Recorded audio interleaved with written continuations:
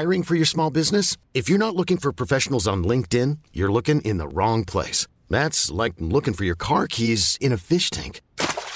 LinkedIn helps you hire professionals you can't find anywhere else, even those who aren't actively searching for a new job but might be open to the perfect role. In a given month, over 70% of LinkedIn users don't even visit other leading job sites. So start looking in the right place. With LinkedIn, you can hire professionals like a professional. Post your free job on linkedin.com/achieve today.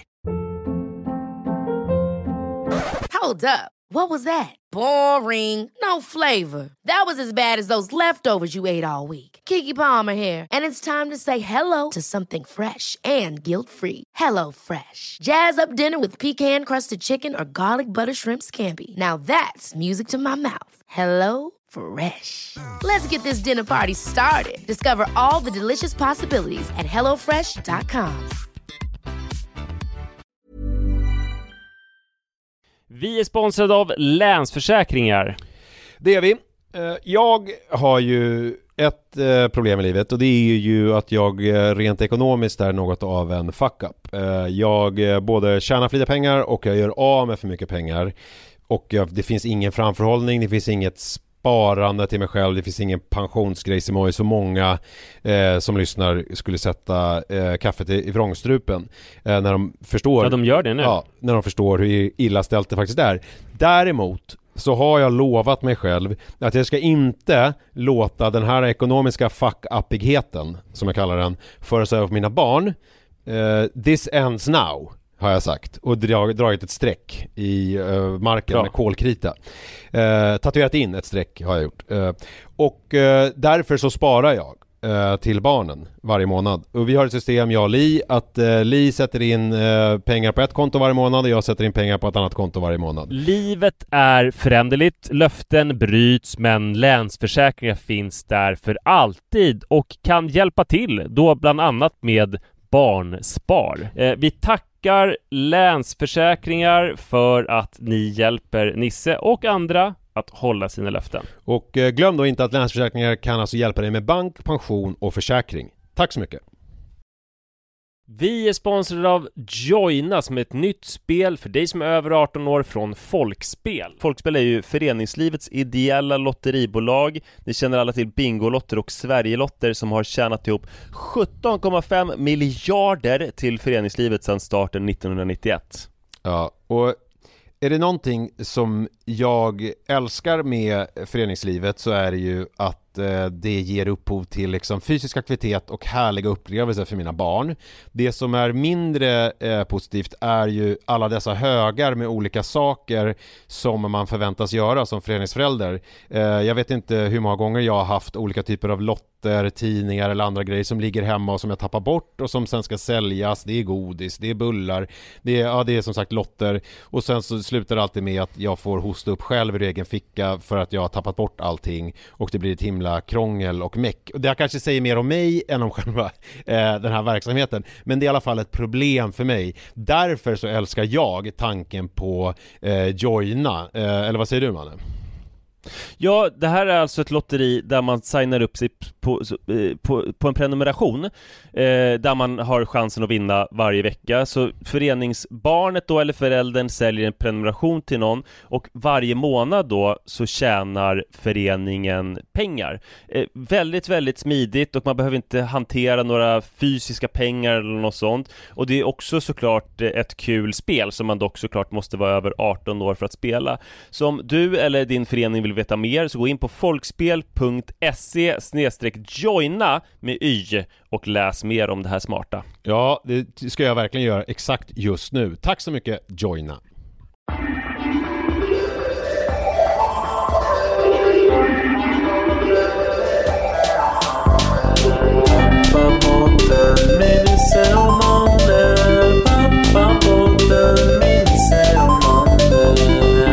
Hej och välkomna till Pappapodden avsnitt 67. Jag heter Manne Forsberg i gammal välbekant ordning. Och mitt emot mig, fast liksom på ett abstrakt sätt eftersom du gör på Gotland, sitter Nisse Edvall. Ja, jag sitter på... Kul! Jag sitter mitt emot jag sitter och tittar upp på liksom själva landstället i en sån här solstol av lite finare trämodell. Det är inte en sån här Baden-Baden eller någon liksom sånt billigt rusta skit, utan det är fina grejer i någon slags obehandlat trä. Otroligt pittoreskt. Och vet du vad jag tittar ut på? Förutom själva landstället. Bastun? Ja, nej, jag sitter med ryggen mot bastun. Jag tittar på något, en väldigt gripande historia här. När vi kom ut hit i våras, eller tidigt, de första som anlände var min syrra och hennes man med barn.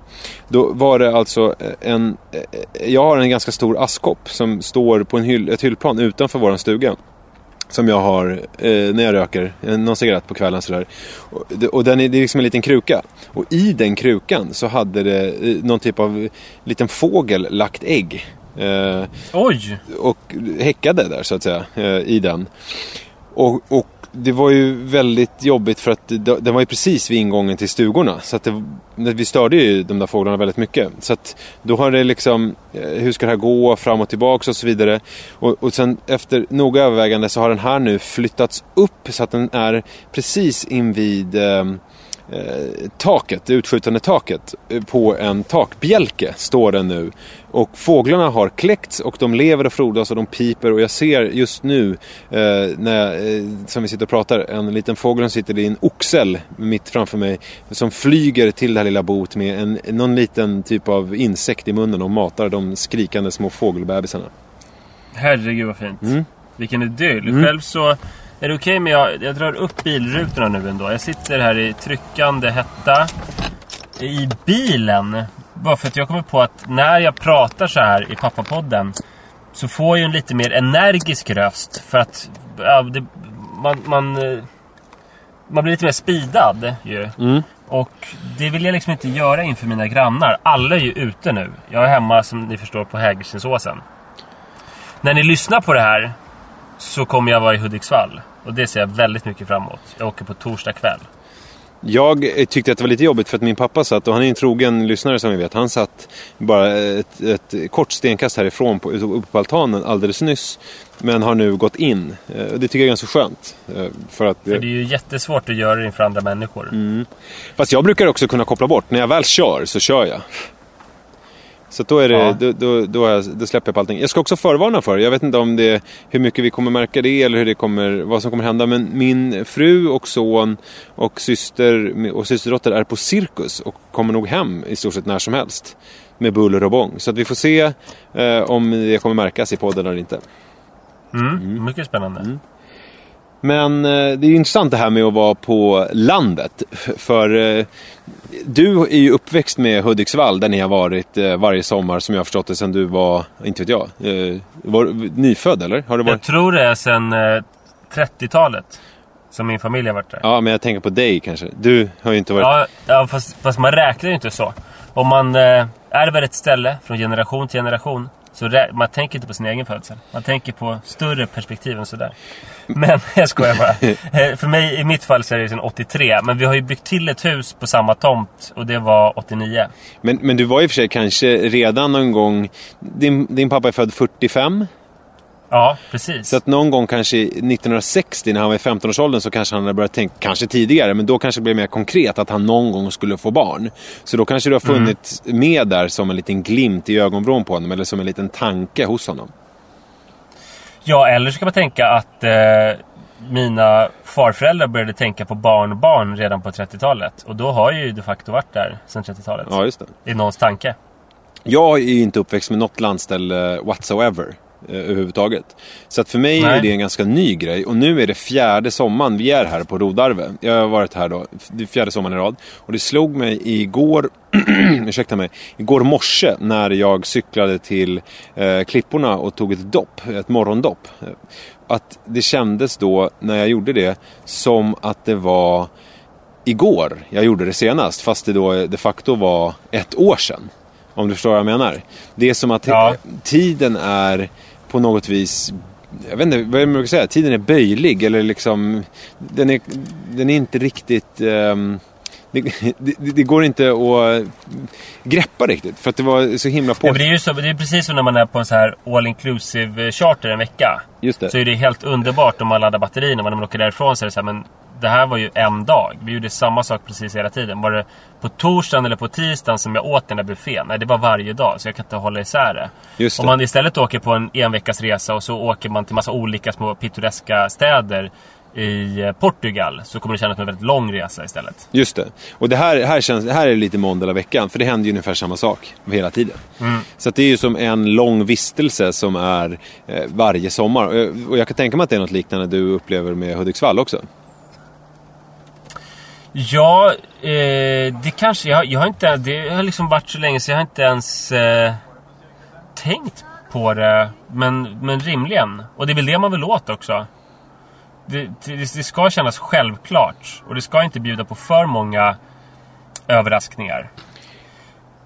Och det man börjar göra, alltså du kommer ju vara så här, ja men det var det året, den sommaren som vi köpte vår stora feta gröna Weber-grill. Och för mig kan det vara så här, det var den när vi byggde ihop stugan med huset och sådär. Och började leta efter saker. Men det är också väldigt tydligt, knyta upp det på. Men det är väldigt tydligt också med ens barns utveckling, vad det är som att de utvecklas så pass tydligt från år till år. Och nu kom faktiskt min son hem här från cirkus. Ska vi se om han ska vi hälsa på honom. Hej Manne! Jag spelar in Pappa-podden. Vill du säga någonting till lyssnarna? Ja. Vad vill du säga då? Hallå. Hur pratar man i den? Det är en mikrofon. Hörru, vi har fått ett brev från en tjej som vill att du ska säga någonting smart. Kan du säga någonting smart? Ja, hej. Ja, det var ganska smart. Kan du säga någonting annat smart? Ja, hej, kör black. Ja, det var ganska smart. Och nu kommer din kusin också, Vivi. Hej Vivi. Du där. Ja, vad bra. Hur var cirkusen? Jättebra, men den slutade sen och så var den lite skitig. Varför då? Varför? Men. Var det någon clown där? Ja, 2 clowner. Vad gjorde de då? De pratade och så ramlade de. Var det kul när de ramlade, Vivi? Ja. Jag ska säga det att samtidigt som jag gör det här så försöker Manne febrilt att ta min tändare och dricka ur min folköl, vilket inte tycker är helt okej. Manne, kom hit med tändaren nu. Tack så mycket. Bra. Så. Men sluta nu, Manne. Så, bra, nu får ni gå ifrån. Li, kom och hämta din son här. Anledningen till att jag förhöll mig så passiv här, det var dels att jag ville att lyssnarna skulle få höra Mannes briljanta saker, men också att jag utgår från att Nisse har någon typ av headset. Exakt. Ja, så du hörde inte så mycket. Så att jag förstod att Manne inte skulle kunna höra mig. Nej. Jag hörde, men inte Manne, va?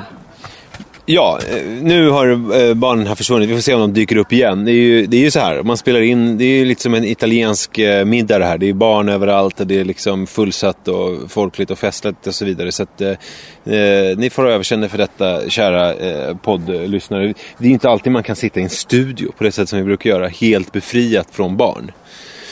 Nej. Så är det ju faktiskt. Det finns... Vad lyssnarna får vara med om mycket. Våra parkbänkshäng tänker jag på då. Jävligt många olika miljöer. Ja, verkligen. Det är en... Parkbänkstiden var ju speciell när vi satt i iskyla med en snarkande rut bredvid oss. Ja, och man hörde verkligen henne snarka också.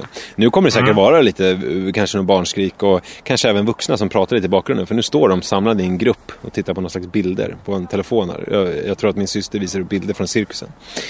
Men hur... Då låser jag mina bildörrar så ingen ska kunna bryta in här i alla fall. Det blir för mycket ljud. Ja, det är jättebra. Men det jag skulle säga i alla fall om det här med utvecklingen, så är det tydligt från år till år hur mycket ens barn utvecklas. För att det händer ju mer i ett barns liv på ett år än vad det händer i mitt liv. Det kan vi nog båda vara överens om. Och ja, verkligen. Det som har hänt den här sommaren är ju att Manne, nu när vi badar så är han väldigt... Det är klart att det har hänt mycket mer grejer, men han har nu tagit sina första simtag. Det är väldigt spännande. Oj. Det är ju något av en milstolpe, måste man väl säga. Och då är det inte några sådana perfekta, enligt konstens alla regler, grodsim. Utan det är ju, han gör ju liksom någon slags hundsim. Men bara det faktum att han släpper bottnen och försöker ta sig framåt och lyckas 2-3 meter tycker jag är nog så imponerande. Och det kunde han ju verkligen inte förra sommaren. Nej, men då lärde han sig cykla. Så att det händer stora grejer här på landet. Det här det händer. I övrigt så är det ju, ser väldigt likt. Och det som jag ville komma till med det här är ju att det är väldigt spännande att kunna ge För jag kan ju nu ge min son det som du har fått. Alltså någon slags fast punkt och någonting att hålla fast i en föränderlig värld så att säga. Och det känns ju väldigt härligt. Plus att han dessutom får ju en väldigt fin relation till sin kusin. Och där kan man ju se hur det utvecklas från år till år. För hon är ju lika gammal som Iris.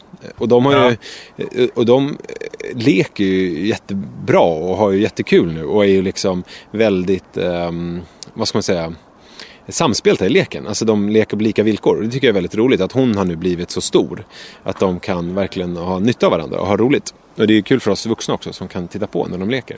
Men det är ju också förknippat med en del bekymmer och besvär. För att ett konkret exempel är att Vivi, hon har en snuttefilt. Eller jag vet inte, hon har egentligen hur många snuttefiltar som helst. För att det enda som krävs är att det är någon typ av tygstycke som knyts ihop till en knut. Så kan hon snutta med det. Vilket gör, lyxigt. Ja, det är ju jättehärligt. Vilket gör att det finns ju ingen risk att hon ska tappa bort det här. Utan då bara knyter man någonting på något nytt och så vidare. Och hon har den här med sig när hon sitter i bilen. Hon har den lite då och då. Men vad var det där för någonting? Hade du en moppe i bilen? Förlåt, jag tog ner bilrutorna igen för det var så jävla varmt här inne. Blir det så varmt alltså? Ja, det är fruktansvärt. Men den har stått i solen bilen under dagen och sådär. Jag förstår. Här på parkeringen. Men, förlåt för det ljudet. Nej, det är ingen fara. Men det som jag skulle säga var att Manne har ju bara en snuttis som han har haft sedan han var nyfödd. Vilken är en sanning med modifikation. Men säg inte det till honom. För att vi har ju köpt en ny snuttis, en identisk en gång. För att han råkade ju slänga upp den på spisen i ett obevakat ögonblick hemma. Så att den är ju någon typ av konstmaterial så att den smälte. Så då fick vi köpa en ny. Och vi har ju en regel att den ska ju stanna hemma. Han tar ju aldrig med den ut. Utan den bor ju liksom i lägenheten i allmänhet, men i sängen i synnerhet. Det är där han har snutsen. Jag kan verkligen ana varför ni har den speciella regeln. Och jag tror att det är du som har kommit på den och inte din fru. Ja. Det är ganska tydligt. Jag tror alla lyssnar. Okej, gissa nu. Vi tar en liten så här paus här så lyssnarna får gissa. Varför är det som snutten inte får lämna lägenheten? Och så tänker ni på att det är Nisse som har stiftat den här regeln. Okej, det finns två orsaker ska jag säga. Och det är väl två. Och den första är rätt logiskt så att det är att jag vill ha ordning och reda. Alltså ifall snuttisen är hemma så är den ju, då vet man vad den är. Och är den i sängen så vet man verkligen vad den är. Så att, och det är av den enkla anledningen att jag inte vill att snuttisen ska komma bort. Och det är på grund av att när jag var liten så hade jag en liten gris. En liten mjukisgris som jag hade med mig i tid och otid. Jag vet inte exakt hur länge, men i alla fall till jag kom en bit upp i åldrarna. Och den tappades bort hela tiden, minns jag det som. Och det var lika traumatiskt varje gång. Alltså jag minns det verkligen. Det är såna starka barndomsminnen att jag kommer ihåg att jag var med min mormor. Jag vet inte om jag var ute på Djurgården och åkte buss och jag glömde den. Och du vet att den försvann och man fick köpa ny och det var aldrig samma sak. Och min mamma sydde sådana där små grisar som inte alls var lika den originalgrisen. Och ja, men det var mycket liksom som var jobbigt med det där. Och det man hör nu, det är att det här är roligt. Jag vet inte om det gick in i mikrofonen, men det är väldigt roligt för att min syster jagar en övertrött dotter som skriker på altanen. Det är väldigt roligt. Men det är en anledning att jag inte vill att den ska komma bort. Ja, det gissade nog många på, ordning. Men det var inte det jag gissade på. Nej, jag kan tänka mig vad du gissade på. Och det är ju alltså en nog så viktig anledning är väl att jag inte vill bli sedd med en son som är 4,5 med en snuttis ute på stan. Jag tycker att det hör liksom, om man nu kan prata om en 4,5-åring och använda uttrycket, det hör barndomen till. Men det känns som att det är lite bebisaktigt. Han behöver inte en snuttis med sig. Och det var ju lite grann det vi pratade om förra veckan med din vagnångest. Ja. Och jag vill ändå vidhålla där att det var det jag gissade på. Ja, jag vill ändå vidhålla där med barnvagnsgrejen. Så jag vet inte om det framgick. Men det är inte som att jag ångrar att han slutade med vagn tidigt. Det måste jag säga. Jag tycker att det är ju skönt att han klarar sig utan vagn. Det måste jag säga. Men det beror på vad man menar med klarar också. Klarar, det är väl så här. Använder barnet inte ens axlar? Förlåt. Då klarar vagnen. Vad sa du nu för någonting, man? Jag hörde inte. att det beror på vad man menar med klarar. Behöver man bära barnet på axlarna, då klarar det väl egentligen inte det. Men man orkar bära. Och man har tillräcklig bålstabilitet. Så därför funkar det. Jo, men det är ju också... Ja, okej, du tänker så. Ja, jag förstår. Och jag antar att du använder axlarna. Jag använder också axlarna väldigt mycket. Och då kan man ju inte liksom ringakta en morsa som är 1,55 och väger 38 kilo vars 4,5-åring åker vagn. För då kanske man inte kan använda axlarna på samma sätt som du kan. Nej, så jag förstår vad du menar. Du menar att vi alla... Så då blir det even Steven där. Vi är alla konstituerade olika och det är det handlar om. Men apropå appearance... Ja. Så jag har tänkt på hur Iris har börjat så här sälja in sig själv. Hur hon vill göra intryck på folk, vad hon säger. Och det senaste hon har sagt när vi hamnar i nya sammanhang så kan vara att man träffar någon vuxen på lekplatsen. Igår till exempel så var vi i Aspedsparken och jag träffade några vuxna bekanta som jag inte träffat på länge. Mm. Och så stod vi och pratade en stund och Iris ville liksom komma in i samtalet och göra intryck. Så sa hon: jag ska få ett 180 liters akvarium fast jag redan har ett 45 liters akvarium. Och i det akvariet ska jag ha en kuliål. Det var roligt för att häromdagen på Minisats på sommaren är det lite hög, alltså de byter personal och sådär. Så att det var folk som jobbade på Minisats som Iris inte kände. Och då hörde jag också hur hon gick in där och bara... Fast då använde hon också ett ytterligare knep som jag pratade om förut här i podden, som är hennes speciella bebisröst som tjejer i 3-4-årsåldern pratar ibland. Jag tror mer tjejer än killar faktiskt. Och som är typ så här: hur fan ska jag härma det så här? Jag ska få en kuliål. Vad roligt att jag ska få det. Det är speciellt. Alltså det är en blandning mellan lite så här bebisröst och så här roliga gubben. Så den låter lite förvånande nästan. Varför ska jag få det? Joligt. Alltså det är svårt. Jag måste nästan be Iris läsa in den här rösten till nästa avsnitt så får vi höra den. Men det var liksom så, hon hade en rik arsenal där, så här kuliål, 180 liters akvarium fast hon har ett 45 redan. Och att hon kör den här speciella så här bebisrösten som ska vara både söt, för det finns också en bebisröst som är den rent gulliga bebisrösten som man kan ta till. Men det här är en bebisröst med en komisk edge. Så att de spelade ut mycket där. Alltså dels så här Mårten Ebb och Didrik, att hon är så extremt bortskämd liksom, och får spännande olika varelser att ha i sitt extremt stora akvarium. Men sen också det roliga och det gulliga. Och det verkade verkligen funka det här. Alltså vuxna tycker att det är skitkul såklart att hon börjar prata om kuliål och så här akvarium. Och jag tror den här roliga, alltså bebisrösten med komisk edge, den funkar faktiskt väldigt bra. Godnatt manne, vi ses imorgon. Förlåt. Men jag har en fråga. Ligger det någon sanning i det här? Ska hon få ett 180 liters akvarium? Ja, det är ju sant att vi letar efter ett Jewel Rio 180 liters. Från början så började vi leta efter ett 112. Ja. Och vi har alltså nu 45. Men så kom jag på att 112, det kanske också är lite trängsta laget. Så därför så började jag kolla efter 180. 180 känns ju som en bra storlek på ett akvarium. Ja, jag har ingen aning. Och vad grundar du det på? Ja, men det är mycket att det finns en möbel till akvariet. För annars är det så jävla krångligt att hitta en tillräckligt stark möbel som också är rätt storlek. Just det. Så därför vill jag ha ett möbelakvarium. Och då finns det den här modellen på 180 liter. Och då har man mycket, mycket plats. Och hur går det för de här som skulle fixa ungar och vad det var?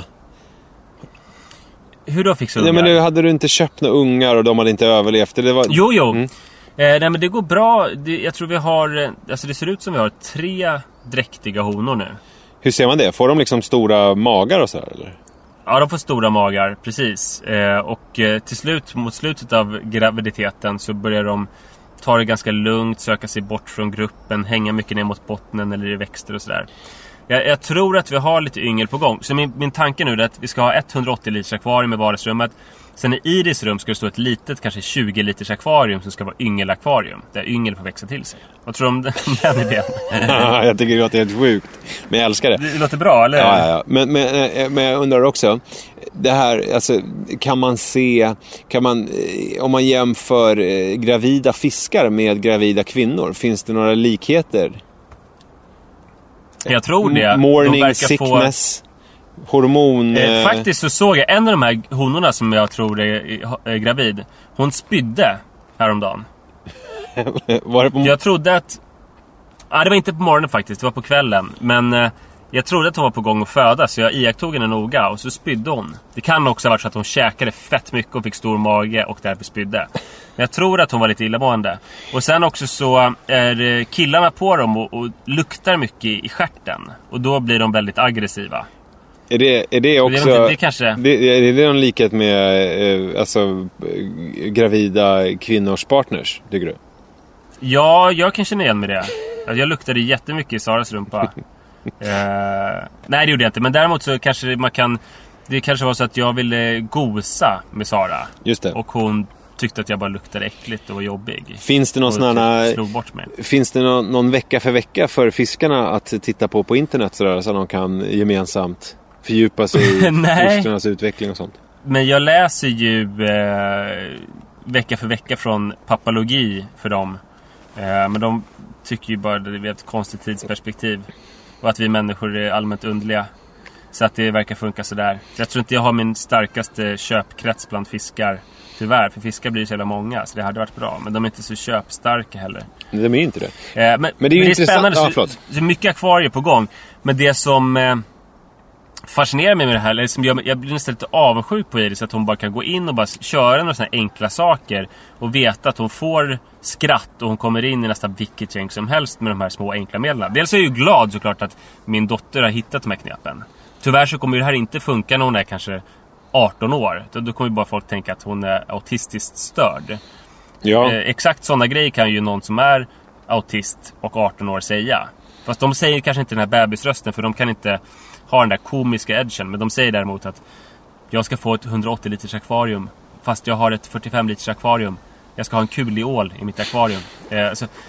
Och då funkar det så bra. Men det är skönt att hon hittar någonting som funkar nu. Men jag kan bli lite avundsjuk, för jag skulle vilja hitta min grej som jag kan gå in med i alla gäng. Ibland kan det vara att man hittar någonting.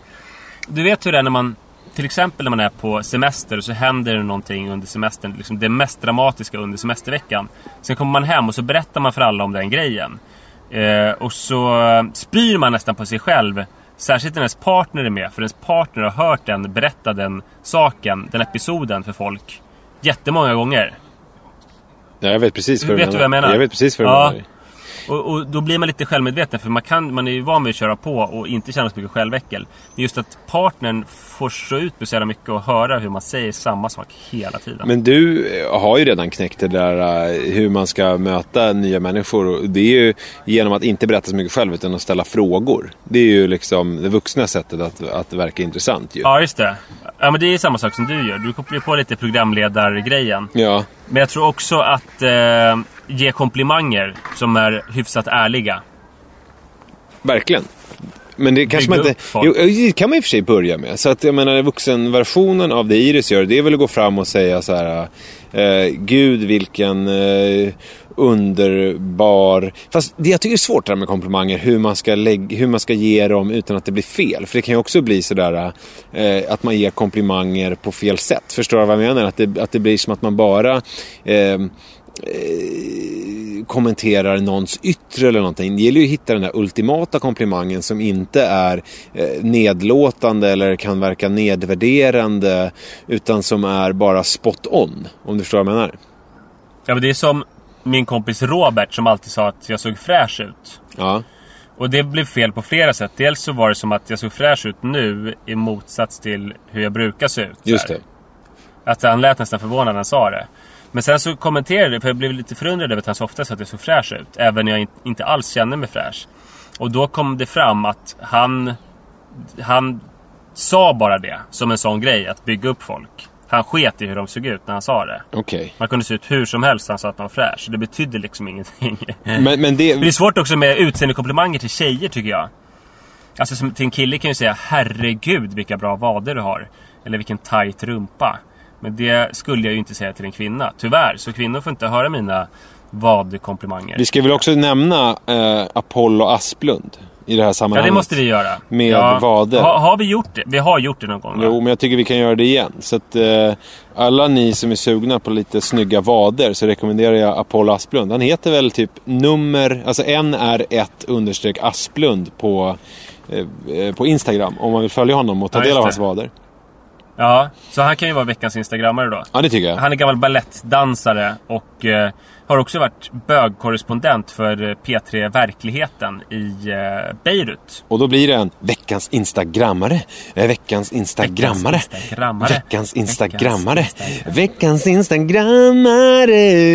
Apollo Asplund. Förlåt, jag orkade inte lägga någon stämma idag. NR1_Asplund på Instagram.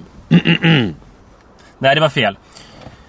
Han heter nummer 1 Apollo, alltså NR1 Apollo. Inga understreck, inga mellanslag. NR1 Apollo. Och absolut inget Asplund. Och han är otroligt intresserad av att få lite papparagg. Just det. Så gå gärna in. Hey folks, I'm Mark Maron from the WTF podcast, and this episode is brought to you by Kleenex Ultra Soft Tissues, your ally to help tackle your allergy symptoms this season. I love the change of seasons, but nobody loves pollen and all those other things floating in the air that make you sneeze during this nice weather. Kleenex Ultra Soft Tissues are hypoallergenic and allergist approved, so fight back against watery eyes and runny noses without worrying about irritating your skin. For this allergy season, grab Kleenex and face allergies head on. I'm Sandra, and I'm just the professional your small business was looking for. But you didn't hire me because you didn't use LinkedIn Jobs. LinkedIn has professionals you can't find anywhere else, including those who aren't actively looking for a new job, but might be open to the perfect role, like me. In a given month, over 70% of LinkedIn users don't visit other leading job sites. So if you're not looking on LinkedIn, you'll miss out on great candidates like Sandra. Start hiring professionals like a professional. Post your free job on linkedin.com/achieve today. Och skriv att han är het eller har snygga vader och sådär. Just det. Med Apollo bör man inte vara så jävla finkänslig, vara rädd för att man ger för mycket utseende komplimanger och sådär. Nej, verkligen inte. Nej, han tar det.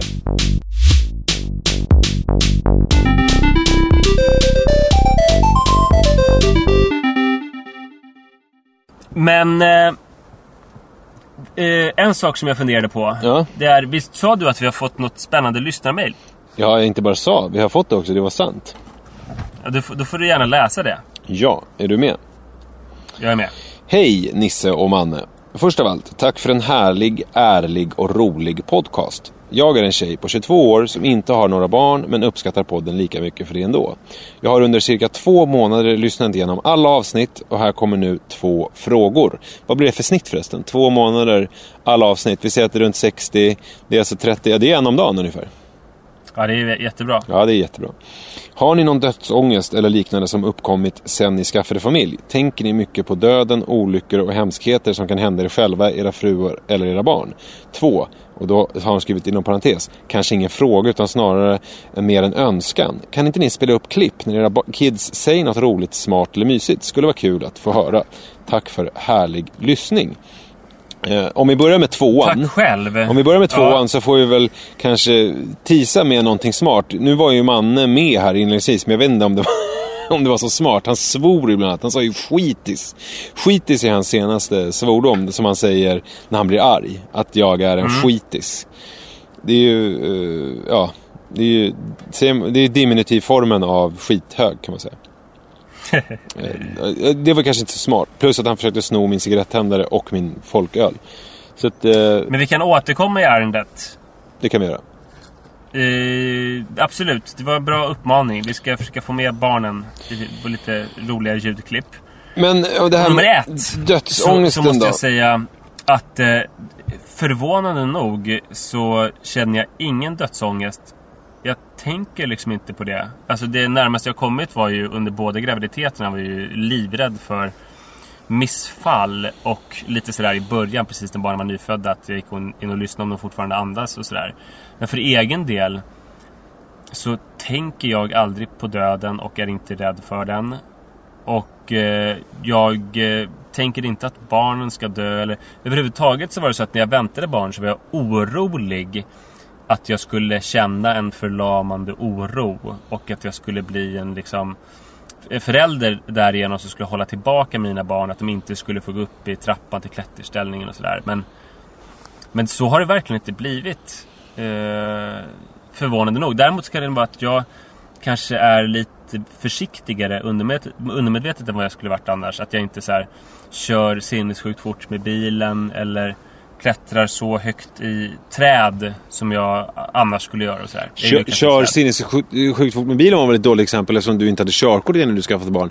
Vilket i och för sig slår det mig nu inte betyder att man inte kan köra bil. För det hade väl varit det ultimata då, omdömeslösa, att köra skitfort utan körkort. Ja. Nej, men så jag blir nästan förvånad över att tänka på. Det är spännande när man får såna här frågor och får fundera lite över saker som jag inte funderar över. Och jag måste säga att jag känner ingen sån här ångest. Det går ju rykten om folk som så här, där föräldrarna inte vill åka på samma flygplan för att med rädsla att göra barnen moders- och faderslösa. Men jag har inte känt något sånt. Däremot, jag vet inte om jag pratar om det här i podden, så har jag gjort upp med familjen vad som skulle hända med barnen om jag och Sara dog. Det tror jag inte du pratar om. Vad skulle hända? De skulle bo hos min syster i Nyköping då.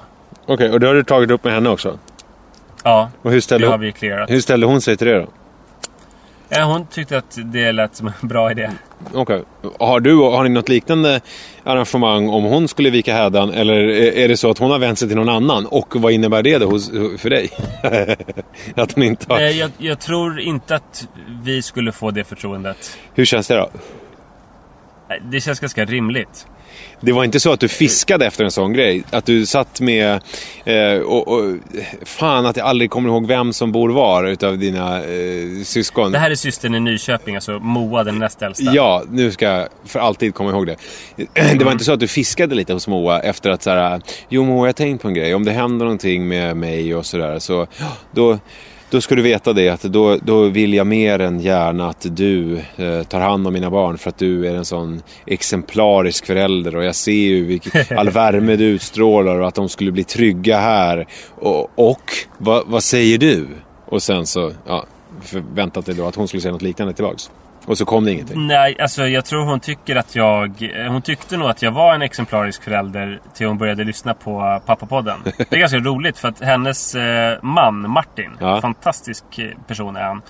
Han har inte lyssnat på Pappapodden eller läst pappologi, och han tror lite grann att han har förstått att jag har gjort mig till en slags pappaprofil, och han tror att det gör att jag tycker mig vara någon slags bättre pappa, att jag är någon föredöme så här. Okay. Jag har försökt förklara för dem massa gånger att pappalogi och Pappapodden handlar ju snarare om mina tillkortakommanden. Alltså jag pratar om att jag är rätt dålig liksom, och att det inte är det handlar om.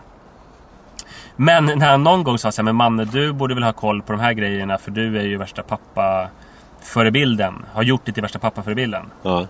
Så ropade Moa så här: nej Martin, han är inte det. Jag hörde i Pappapodden att han lockade Iris med godis för att komma hem från förskolan. Men innan Moa började lyssna på Pappapodden så tyckte hon att jag var en fantastisk pappa. Men det var inte så att jag väntade på det, utan jag tror hon tycker att jag är en bra pappa, men att det är kanske, dels finns det väl fler som vill ha det förtroendet, och sen så är vi ganska trångbodda. Det är väl en aspekt. Så att en dag när du har skaffat ett större boende så får du säga samma sak igen och se om hon kommer med ett annat svar. Då tror jag att det kan bli aktuellt, ja. Men när det gäller såna här dödsångest och sånt, så känner jag igen mig i dig att jag inte går runt så mycket och tänker på det. Men däremot så och också det där med lekplatser och sånt, att jag i stunden är aldrig speciellt orolig för Mannes väl och ve, och kanske inte heller mitt eget, även om jag inte utsätter mig för direkt fara, det skulle jag inte påstå.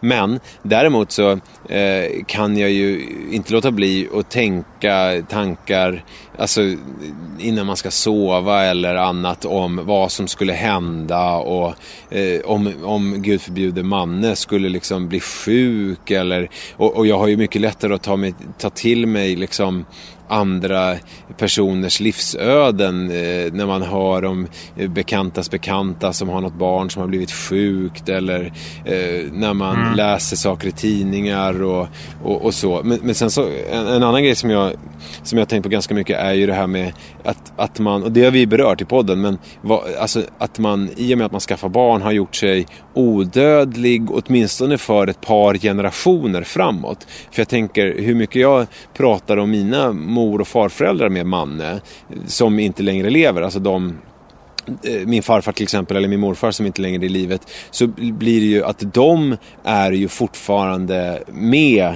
i vad ska man säga, i folks medvetande, och kommer ju vara så länge Manne lever. Så han kommer ju ta med sig de här minnena som jag har så länge han lever. De kommer ju finnas i honom. Och det har ju slagit mig flera gånger att man liksom skapar historier som kommer leva vidare. Och det slog mig för några veckor sedan när jag var hemma hos en äldre släkting som hon var sladdbarn, så att hon är född i mitten på 20-talet, men hennes föräldrar var i 40-årsåldern drygt när hon föddes, så de var ju sin tur födda på 1880-talet. Och det är ju, det måste man säga, det är ju fruktansvärt länge sedan. Och hennes pappa var fotograf och tog jättemånga fina bilder.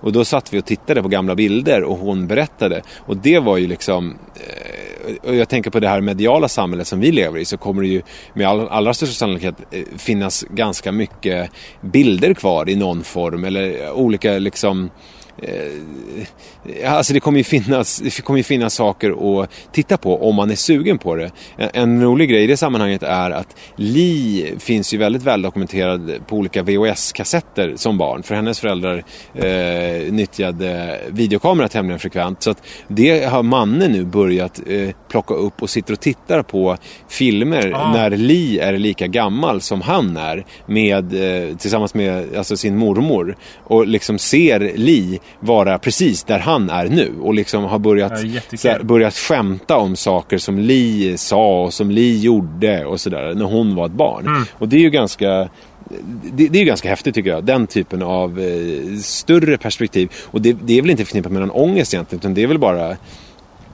det du pratar om nu är ju motsatsen till död. Ja, precis, att man är odödlig liksom.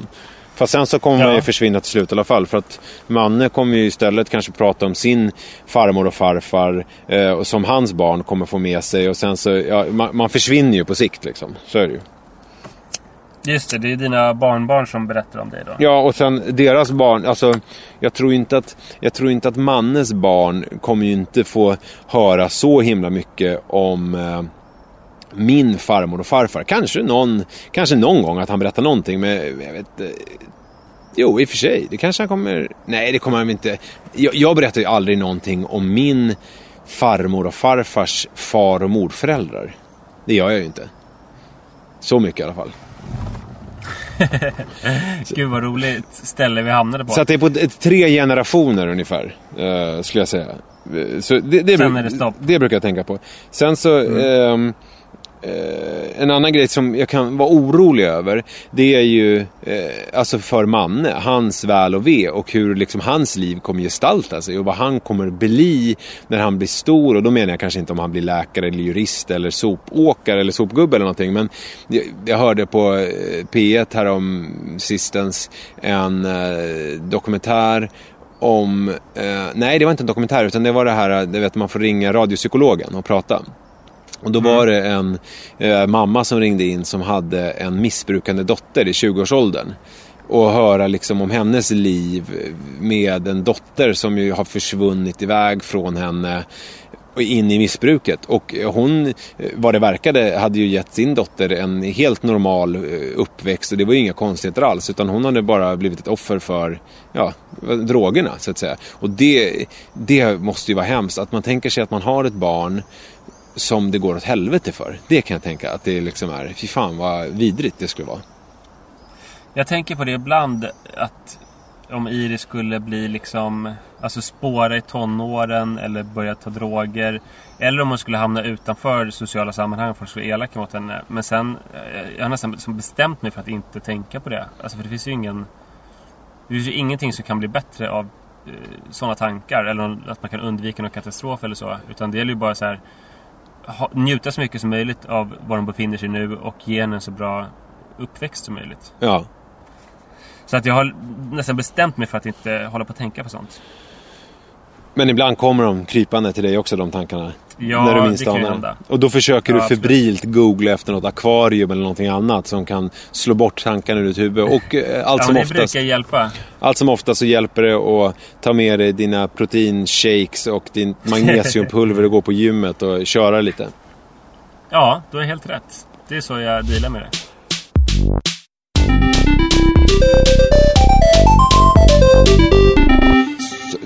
Tack så mycket för ditt mejl. Och som sagt, vi får återkomma i det här med smarta sägningar. Ja, tack säger jag också.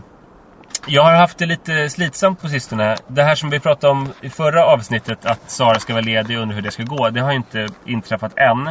Utan hon ska vara ledig från och med imorgon. Det är nu tisdag, så måndag och tisdag har jag varit ensam med båda tjejerna. Och det har varit kul, men det är ju värmebölja och det är liksom lite svårt när man är ensam med barnen. Jag vill inte åka till någon badplats med båda. Och det är ganska, alltså det är lite för varmt. Jag tror den optimala temperaturen att vara med barn, det är ju så här ungefär 20 grader och sol. Just det. Och nu är det mer närmare 30, eller hur?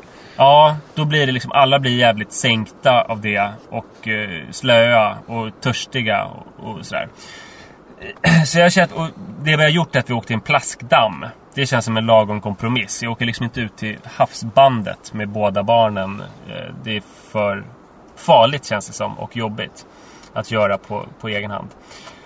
Men och sen har jag ju haft mina jobbåtaganden att tänka på också så där på kvällarna och känt mig lite sliten. Men jag har noterat när vi har varit på lekplatsen de senaste dagarna att det är 3 flickor som är ute tillsammans. Och Iris har lekt mycket med de här äldsta flickorna. Det är en som är 9 år gammal och en som är 6 år gammal och en som är 1,5. Okej. Och jag har liksom funderat över hur det hänger ihop. För jag har instinktivt då tittat efter föräldrar. Var är föräldrarna som är barnen? Det är klart att en 9-åring och en 6-åring kan vara på lekplatsen tillsammans, ensamma. Men med den här 1,5-åringen så blir de ju ett udda gäng. Eftersom det visar sig att de inte har föräldrar med sig. Okej. Hur har det visat sig? Eller? Jag har frågat, var är era föräldrar? Och då så här, nej men de är på jobbet. Och så har jag frågat vidare lite. Till den här 6-åringen då, går du på förskolan? Och då ropade den äldsta systern från ett tak. Alltså de var utspridda. 6-åringen var i sandlådan med mig. 9-åringen satt uppe på ett tak. Och 1,5-åringen var en sån här stor gunga som man kan gunga många i. Okej. Ensam. Jaha. Vilket är lite vågat att ha en 1,5-åring i en sån. Ja. Det måste jag säga. Ja, då ropade 9-åringen från taket. Nej, hon går inte på förskolan för hon har inget personnummer. Va? Och då förstod jag att alltså jag har fått gräva i lite i det här. För att då är det så här som jag förstår det. Alltså att de är papperslösa. Och papperslösa har rätt att gå i skolan eftersom det är skolplikt i Sverige, så tror jag det är. Däremot så är förskola ju inte obligatoriskt. Nej. Så papperslösa får inte gå i förskolan. Okej. Får inte eller blir liksom inte erbjuden per automatik? Det vet jag faktiskt inte, där får jag gräva ännu djupare i. Men det som kom fram då var att varenda dag så tar 9-åringen och 6-åringen hand om 1,5-åringen när föräldrarna är på jobb. Alltså otroligt hjärtskärande. Och även på kvällarna när föräldrarna väl har kommit hem från jobbet så är de här tjejerna ute på lekplatsen. Och då antar jag att det är så att föräldrarna kanske skulle vilja, alltså som jag tänker mig bara, att föräldrarna skulle vilja gå ut och leka med sina barn. Men om man är i Sverige utan uppehållstillstånd så vill man visa sig ute så lite som möjligt. Så man kanske inte följer med ut till lekplatsen även om man gärna skulle så här gunga med sina barn och göra grejer. Men ja, förlåt. Ja, men alltså, och det här har uppdagats för dig nu de här 2 senaste dagarna? Ja, nu har jag träffat de här barnen jättemycket på sistone. Otroligt gulliga barn och vi har lekt mycket. Och det som är, alltså det känns ju som att mina bekymmer då med att det har varit hårt att hänga med båda mina barn är ju ganska små i ljuset av att här har vi en 9-åring och en 6-åring och en 1,5-åring som tar hand om varandra hela dagarna. Men kan du känna så? Alltså kan det på riktigt lätta, alltså nu blir det ju, det låter ju här otroligt kanske en konstig fråga, men kan du på riktigt känna att det hjälper dig? För mig så skulle det bara kännas, gud vad hemskt för de där barnen, och jag skulle liksom dra paralleller till om min egen son skulle ha en sån tillvaro, men samtidigt har jag så svårt att få det och liksom sjunka in och hjälpa mig att känna mig typ så här, att det lindrar min vardag, utan det känns ju snarare bara ännu tyngre alltihop. Ja, men det blir väl, ja, alltså det är jättetungt att tänka på. Det blir väl som en fokusförskjutning. Jag kan ju inte tänka på att jag är trött när jag ser det. Men sen blir det också som att den här 1,5-åringen är ju väldigt långt ifrån Rut, som ju också snart är 1,5. För Rut är ju hela tiden påpassad. Men här med 9-åringen är det så att hon vill ju själv leka. Ja. Så när hon satte 1,5-åringen i den här stora gungan, så var det som en barnpassningsgrej. Att hon får alltså 1,5-åringen går inte ner därifrån själv. Nej. Och så stor som hon fattar att hon inte kan det. Så då är det smart att sätta henne där tills hon kräver att få gå ner. För då vet vad man har henne, och 9-åringen kan springa runt och leka och klättra i klätterställning och åka rutschkana och sådär. Så att det var ju så märklig blandning av att den här 9-åringen då var ett barn som sprang omkring och lekte och ville leka med Iris och sådär. Och en vuxen som helt plötsligt tog fram en vällingflaska och trollade fram en vällingflaska ur vagnen och gav till den här lilla tjejen. Och sen sa att nu måste vi gå hem för jag ska laga mat, för den här 6-åringen är hungrig. Så nu måste vi sticka. Men alltså, var du själv som vuxen på den här? Fanns det några andra vuxna där? Alltså, började du prata med några andra om det här? Förstår du vad jag menar? Ja, det kom några vuxna sen som jag pratade lite med, och som också var bara så här, ja men herregud, vilken jobbig situation. Men 1,5-åringen är också så här, alltså man ser hur det blir om man är tvungen att ta visst ansvar. Alltså 1,5-åringen klarar så här remarkabla saker som att klättra över till den stora rutschkanan och åka den och så här lägga sig på ett säkert sätt. Alltså så här ett sånt barn blir så får ett sånt säkerhetsmedvetande. För att den måste, så att säga. Precis, som andra barn inte får. Men sen blir det ju också så att jag blir så jävla nervös av den här situationen när jag ser att 1,5-åringen får för sig att springa iväg från lekplatsen och hennes stora syster inte uppmärksammar det direkt. Eller jag ser att 1,5-åringen går mot en gunga som har hög fart där hon kan krocka liksom. Så att det blir dels. Men vad gör du då? Vad gjorde du då? Jag ingriper såklart. Bara springer dit. Samtidigt så blir ju det så här taskigt mot 9-åringen som ju har klarat det varje dag, vad det verkar som, utan att någon olycka har inträffat. Och kanske också mot 1,5-åringen som en alldeles spektakulär 1,5-åring som kanske har förstått att man inte får gå in i gungor som har hög fart, för att 1,5-åringen har behövt fatta det liksom. Men jag har ju sprungit fram flera gånger så, oj, din lilla syster springer iväg från lekplatsen, och sprungit fram och tagit henne så att hon inte ska krocka med gungor och sådär. Men vad gör man i det där läget? Alltså är det liksom gör man ingenting, eller förväntas du ta kontakt med någon myndighet, eller är det liksom Nej, absolut inte skulle jag säga. Alltså det jag ska göra är väl absolut ingenting annat än att leka med de barnen och prata med dem och liksom.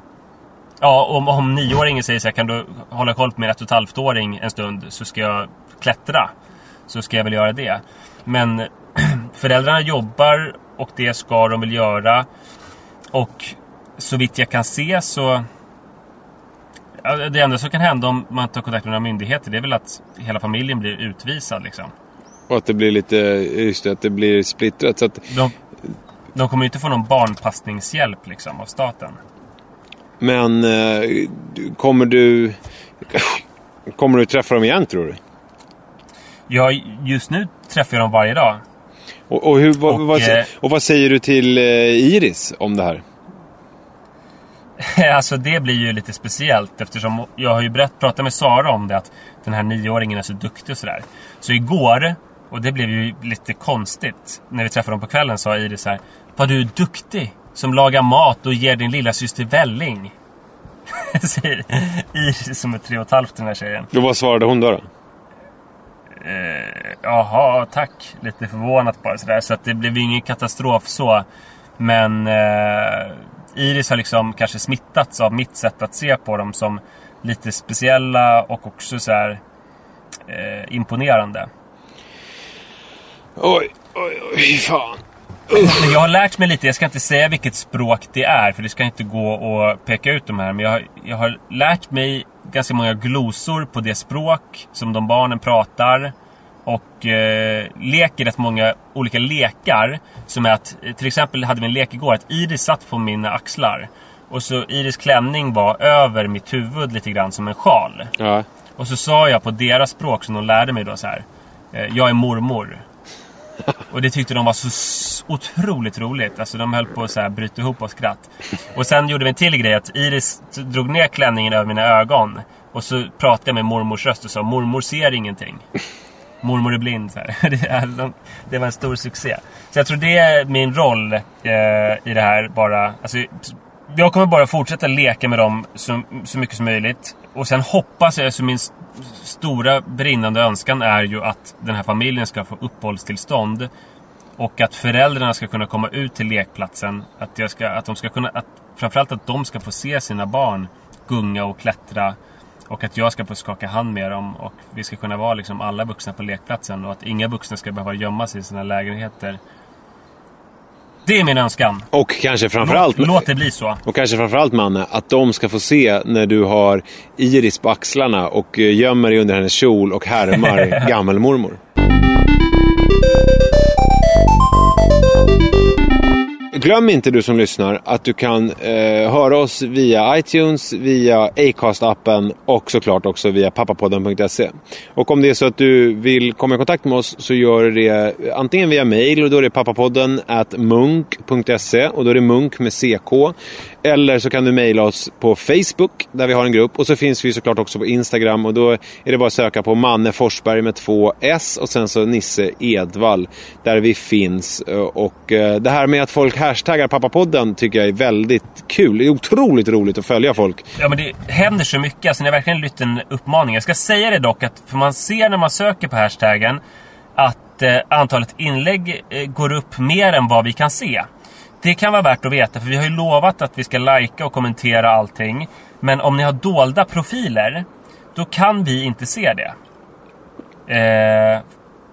Så att då kan det vara så att ni har lagt upp en fantastisk bild när vi sitter på någon pittoresk strand någonstans och dricker jättegott vin och lyssnar på pappapodden. Så lägger ni upp det och så får ni ingen like. Det är för att ni har en stängd profil så att vi kan inte se det. Men vi är såklart ändå glada att ni hashtaggar och era kompisar får se att ni har det mysigt med pappapodden.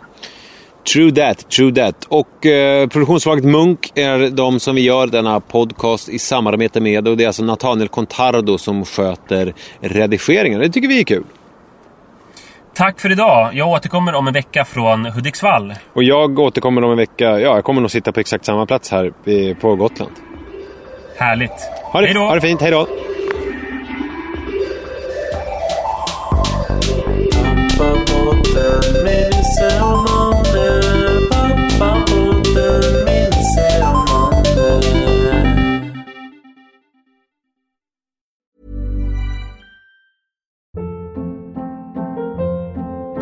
Hold up. What was that? Boring. No flavor. That was as bad as those leftovers you ate all week. Keke Palmer here, and it's time to say hello to something fresh and guilt-free. Hello Fresh. Jazz up dinner with pecan-crusted chicken or garlic butter shrimp scampi. Now that's music to my mouth. Hello Fresh. Let's get this dinner party started. Discover all the delicious possibilities at hellofresh.com. Even when we're on a budget, we still deserve nice things. Quince is a place to scoop up stunning high-end goods for 50 to 80% less than similar brands. They have buttery soft cashmere sweaters starting at $50, luxurious Italian leather bags, and so much more. Plus, Quince only works with factories that use safe, ethical, and responsible manufacturing. Get the high-end goods you'll love without the high price tag with Quince. Go to quince.com/style for free shipping and 365-day returns.